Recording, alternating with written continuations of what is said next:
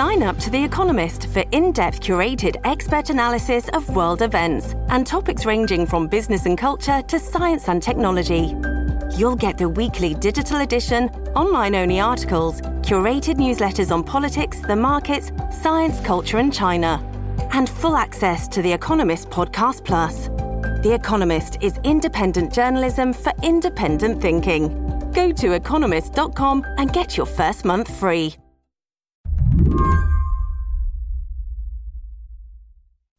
If you ask me, the process of running for governor in Virginia, it seems to have been designed to make politicos nervous. Here's why. Since the mid-1800s, Virginia has held off-year gubernatorial elections. That means a couple of things. First, there's no drafting off some popular presidential nominee or superstar senator. You got to build your own coalition.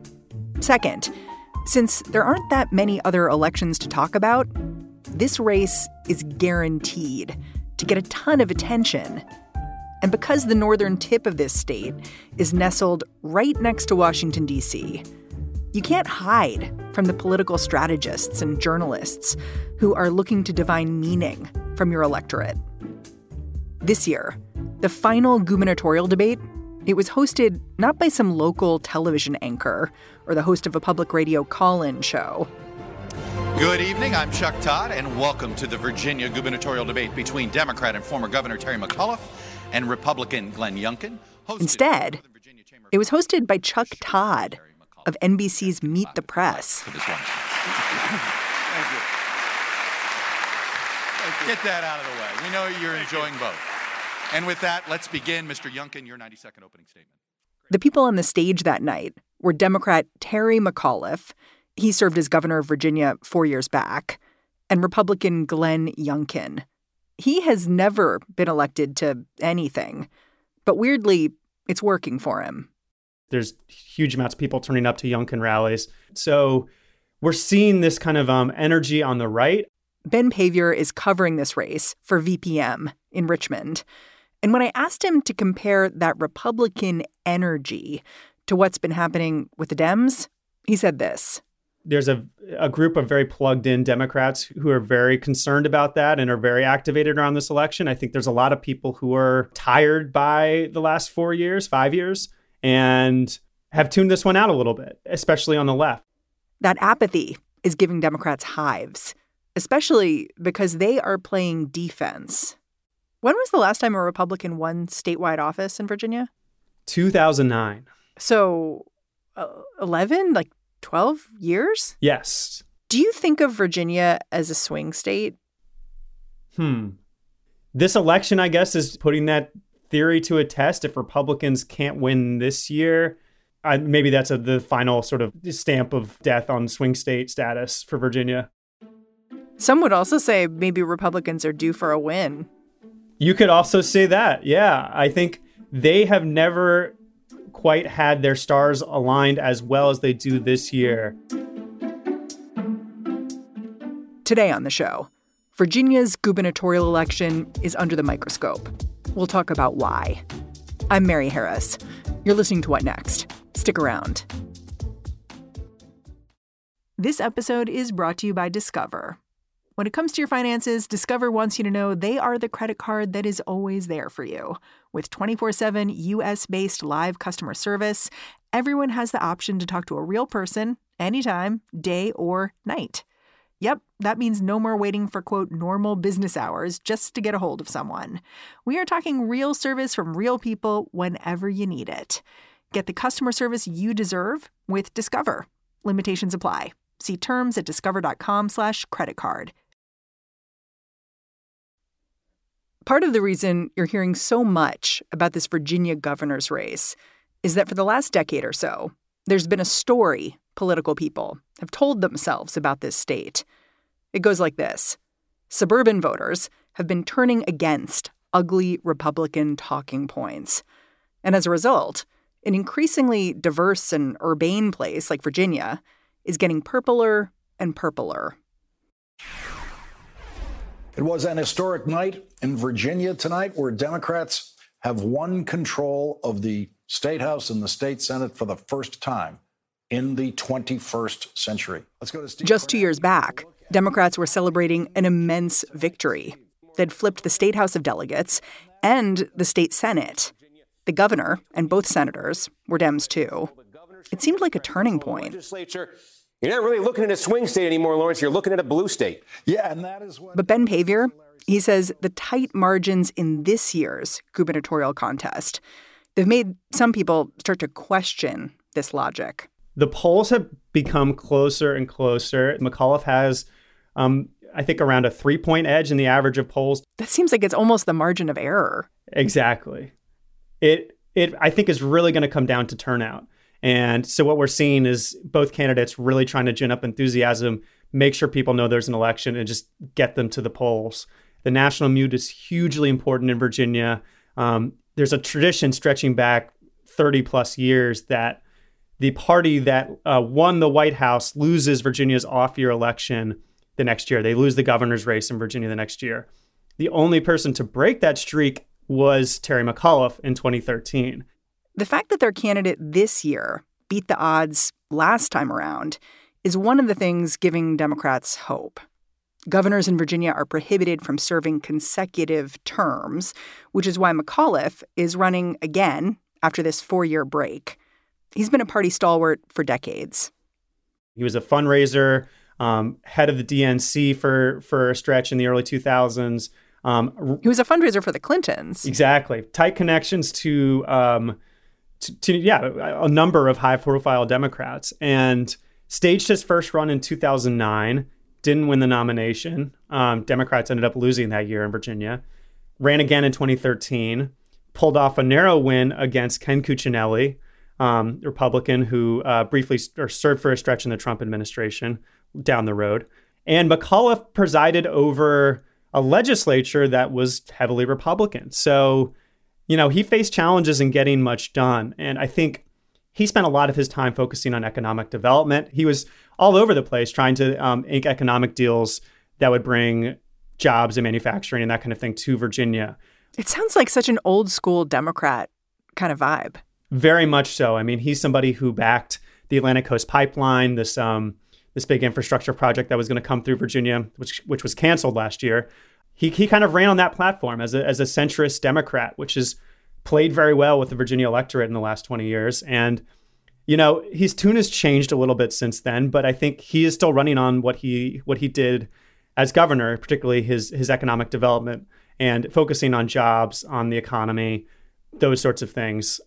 Was there ever a doubt that Terry McAuliffe would be the nominee?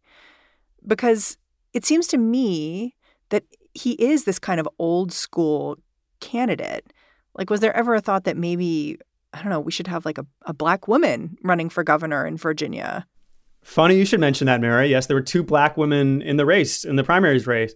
And I think his entrance in the race really changed it. I think once he was there, it was going to be hard to unseat him because of money, because of influence. I mean, McAuliffe, by all accounts, is deeply connected to the Democratic Party in Virginia. Some staff from the party went straight to his campaign. So this was somebody with just a lot of resources. And I think for these other candidates, there was a delegate, Jennifer Carroll Foy, former delegate, and then a state senator in the Richmond area, Jennifer McClellan. Both of, they didn't quite have the same level of connections and resources. And the primary wasn't close. I mean, McAuliffe won it in a blowout. As a longtime Democratic operative, it seems to me like the major selling point of Terry McAuliffe is his connection to D.C. But we're at such a funny moment where Joe Biden is working like hell to get his agenda passed, but reaching a lot of roadblocks when it comes to the Senate and Congress. How is he handling that on the campaign trail? Recently, he has really stepped up calls for Congress to pass the $1.2 trillion bipartisan infrastructure package. We've got frustration with Washington. Why haven't we passed this infrastructure bill? I have been very straight on television.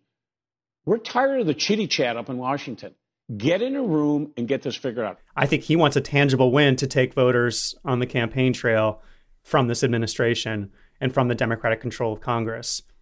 That said, I don't think that's his only platform. I think he could still win if they don't do that. It's quite likely they won't do that before Election Day. So, he's also talking a lot about the pandemic and a lot about Donald Trump. And I think those other issues could help him. We'll see. You say he's talking a lot about Donald Trump.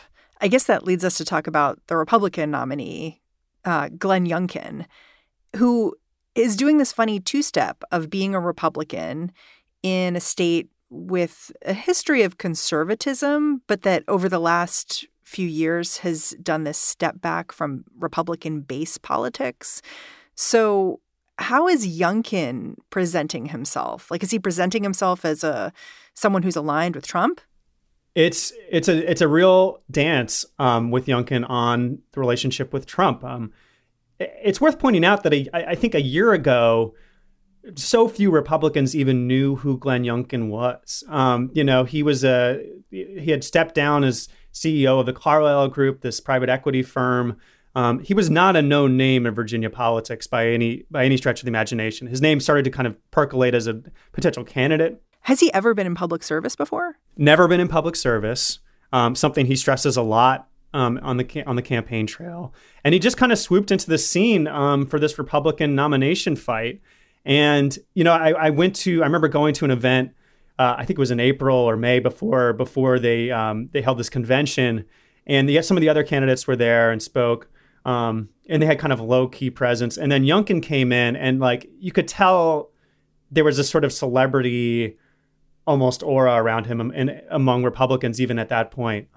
People rushed over to take their photos. Just because he had a lot of money? He had already sort of established his name. He was buying TV ads, which, as you mentioned, in some cases talked about his connection to Trump. Trump mentioned, the Carlyle Group and his name in a speech once, and they used that clip in an early ad. But President Trump brought together real business leaders like Glenn Youngkin and stood up to China. Glenn Youngkin of Carlyle, great group. And so he was running as somebody who could hold the Trump base together, but who could also appeal to a certain kind of, maybe moderate voter who has drifted away from Republicans. I've heard him described as a country club Republican. He's somebody who he's tall, he's handsome, he's charismatic. When you meet him, he's very personable. And I think he's a lot of the campaigns he spent talking about things like education and eliminating the grocery tax. And so he's kind of talking to the Trump base at moments and then also talking to these other voters. And, at least if the polls are to be believed, he's seems to be successfully threading that needle. Whether it'll win him the election, that's another story. Yeah, it sounds a little bit like Mitt Romney 2.0 or something. I think he would be flattered by that comparison, probably. Although, his supporters probably, some of them would not be. He's built an interesting tent. There's people like State Senator Amanda Chase in Virginia, who has gotten paid visits to Arizona to watch the air quote audit that happened there. She's been someone who stumped quite a bit for him, talks a lot about election integrity and how Youngkin's going to strengthen elections. Youngkin himself has made various nods to that. He was very evasive early on whether there was any widespread fraud when I asked him that back in the convention. And then as soon as he won the convention, his tune changed. He said Biden was legitimately elected president. His campaign actually took down some videos of his old videos around certain topics like election integrity. And he still talks about it, but I think it's not the issue that he's personally taking to the polls. He's relying on other surrogates to kind of carry that message to the more kind of Trump-aligned base. He had this decision point last week because Steve Bannon wanted to hold a rally for him. What happened? Yeah, so that rally happened in suburban Richmond. And Steve Bannon is actually a resident of the Richmond area. It was a litany of conspiracy theories around the 2020 election. Bannon had some pretty incendiary rhetoric around getting in people's faces. And look, I think some pretty extraordinary action are going to have to be taken with as far as protest and getting up into people's grill politely, but strongly. Of this, there was a lot of I think material from the Trump days that showed Trump's movement is alive and well, and Trump himself phoned in to endorse Youngkin again. Patriots, and I think it's wonderful that you gathered together. It's an appropriate name. Take Back Virginia rally. And I'll tell you what, Glenn Youngkin is a great gentleman. And I really believe that Virginia is very, very winnable. And I think the moment that kind of crystallized this event was when the organizers brought out a flag that they said was flown over, in their words, a peaceful rally on January 6th at the U.S. Capitol. And the crowd pledged allegiance to this flag. For which it stands, one nation, under God, indivisible, with liberty and justice. That, of course, made some headlines the next day. And Youngkin at first kind of dodged questions around whether he endorsed that kind of action, and then ultimately distanced himself from it. He said it was weird and wrong to pledge allegiance to that flag. He didn't disavow Trump, which is something McAuliffe and the Democrats wanted to hear from him. So, it's kind of speaks to the position that Youngkin's in, I think, with the Republicans broadly. I think part of the challenge is that if you look at a candidate like Glenn Youngkin, the Trumpier he is, the better it is for the Democrats.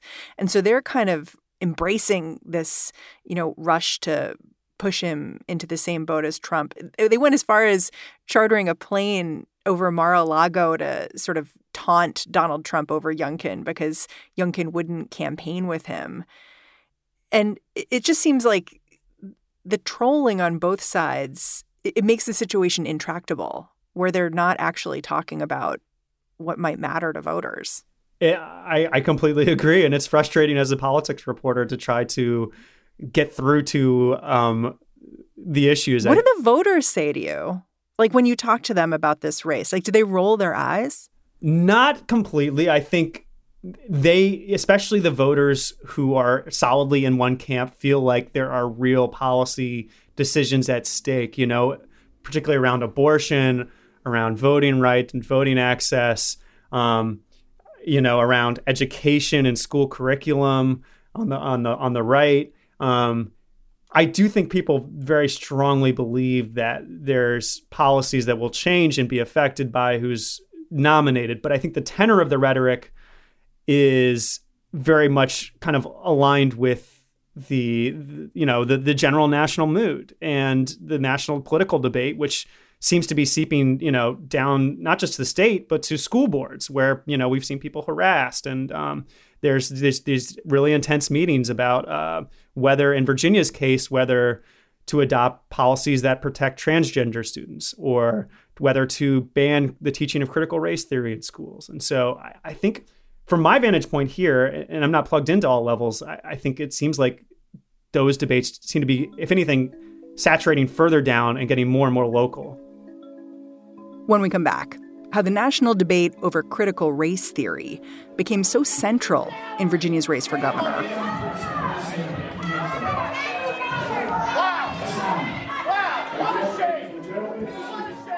Stick around. This is the story of the one. As head of maintenance at a concert hall, he knows the show must always go on. That's why he works behind the scenes, ensuring every light is working, the HVAC is humming, and his facility shines. With Grainger's supplies and solutions for every challenge he faces, plus 24/7 customer support, his venue never misses a beat. Call quickgrainger.com or just stop by. Grainger, for the ones who get it done.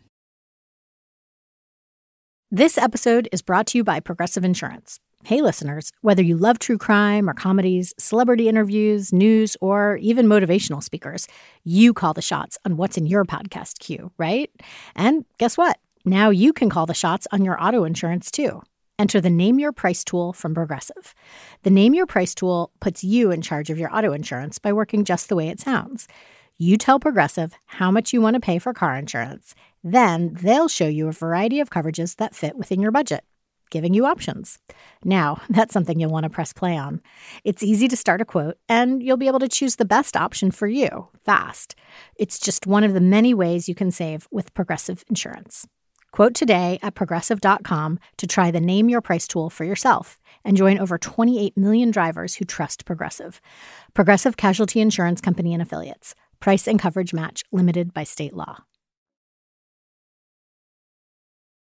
Before this governor's race was attracting so much attention, Virginia was making headlines for another reason. raucous, drawn-out school board meetings where parents were waging a battle over what they called critical race theory.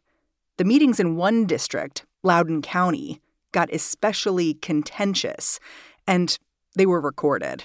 There was a big outcry there that the teachers, because they'd gone through trainings on racial sensitivity, on fighting discrimination. I'm paraphrasing here. I don't know the details of those trainings, but that there was critical race theory was an element in some of those trainings, and therefore I think that got kind of exploded into this idea that critical race theory was pervasive in schools, and that students were being taught, white students in particular, are being taught to hate themselves. And people might remember the images in particular. Like when I think of Loudoun County and the debate there, I think of this one particular image of I assume it was a parent, but a person who had been in a school board meeting being dragged away by police. You need to be arrested! I believe the school board meeting was shut down. People were so loud and so upset. Public comment is now ended. We will move to our next agenda item. So how did that debate, which had been going on last spring and maybe a little bit in the summer, how did it become such a big part of the governor's race now in the fall?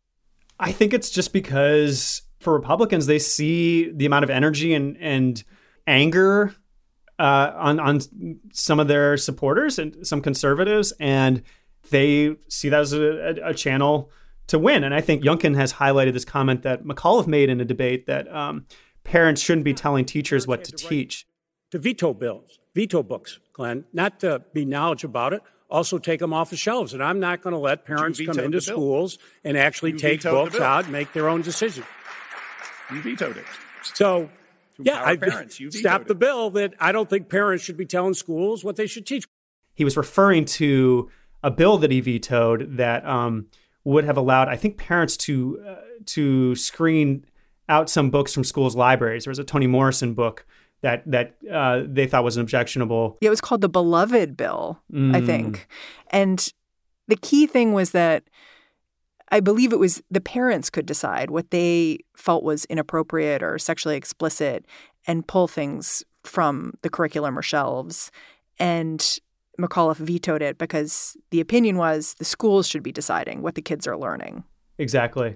And I think Youngkin has taken that soundbite of McAuliffe saying that and turned it into TV ads and digital ads. Virginia parents have a right to make decisions on their children's education. That's the Virginia I grew up in. Terry McAuliffe wants to change that. And I mean, that has been their kind of take-home message, that parents are being stripped of their rights to control their children's education, and that somehow it's being controlled by radicals who are truly rewriting the curriculum of the state for the worse. Does that ring true to the voters you talk to? I think it rings true certainly to those Republican activists. And, you know, it's hard to know certainly Democrats don't believe that to be true. Fact checkers don't believe that to be true. It's not true that critical race theory is being taught across Virginia school system. You know, there's not some huge movement to tell white students that they are lesser than other students. I think there is a recognition from state school systems, the state school systems, that they need to do a better job being more inclusive with history. And in Loudoun County, that's how this all began, was that there was a maternal report about problems with students feeling marginalized and some of the discrimination they'd faced and the bullying they'd received. And so some of the changes that parents are reacting to were put in place as a means to try to correct that. And so I think we're seeing school systems, you know, make changes to their history curriculum here and there, that kind of thing. There's not, I think, some top-down effort to malign white students or anything like that. And as for whether it connects to voters, I mean, I think it depends a lot on the voters. And I haven't, frankly, talked to enough moderate voters or swing voters to know how that's playing with them.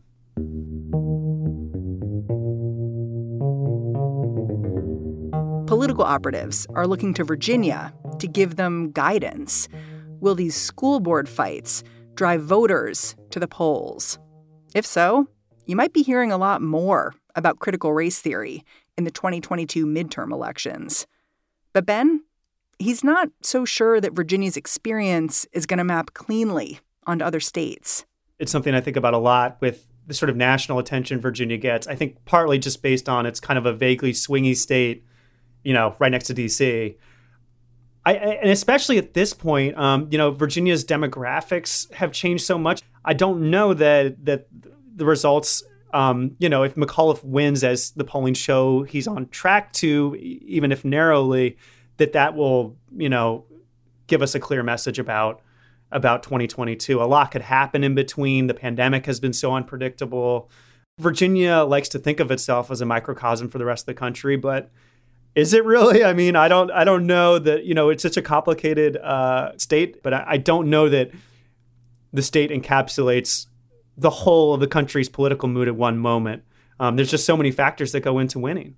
And in this case, money is important. The Democrats have a huge cash advantage. They have resources at their ready. And I think if Republicans win, then that maybe is something of an index on the national mood. But whether it's a prediction or whether it, there's some like deeper message in that for the political fortunes going forward, I don't know that that's really the case. Well, it's interesting because this race is often talked about as a barometer for Democrats, because they have more at stake here. They've been winning elections in Virginia for so long at this point, a little more than a decade.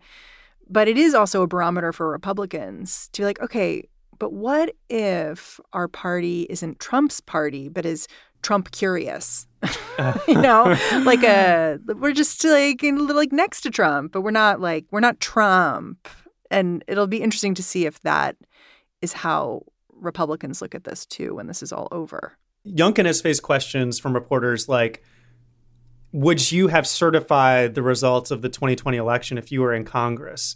What does he say? He didn't really answer at first. When I think it was Axios reporter who asked him this, he dodged the question. He said, well, the wonderful thing, and I'm paraphrasing here, is that I'm not running for Congress. And then, Axios ran the story, and then his campaign put out a statement saying, I definitely would have certified the results of the 2020 election. He said repeatedly that he believes Biden was legitimately elected and that there was no widespread fraud. And so he said those things, but also he gets asked these questions that harken back to the 2020 election. Trump is still talking about the 2020 election.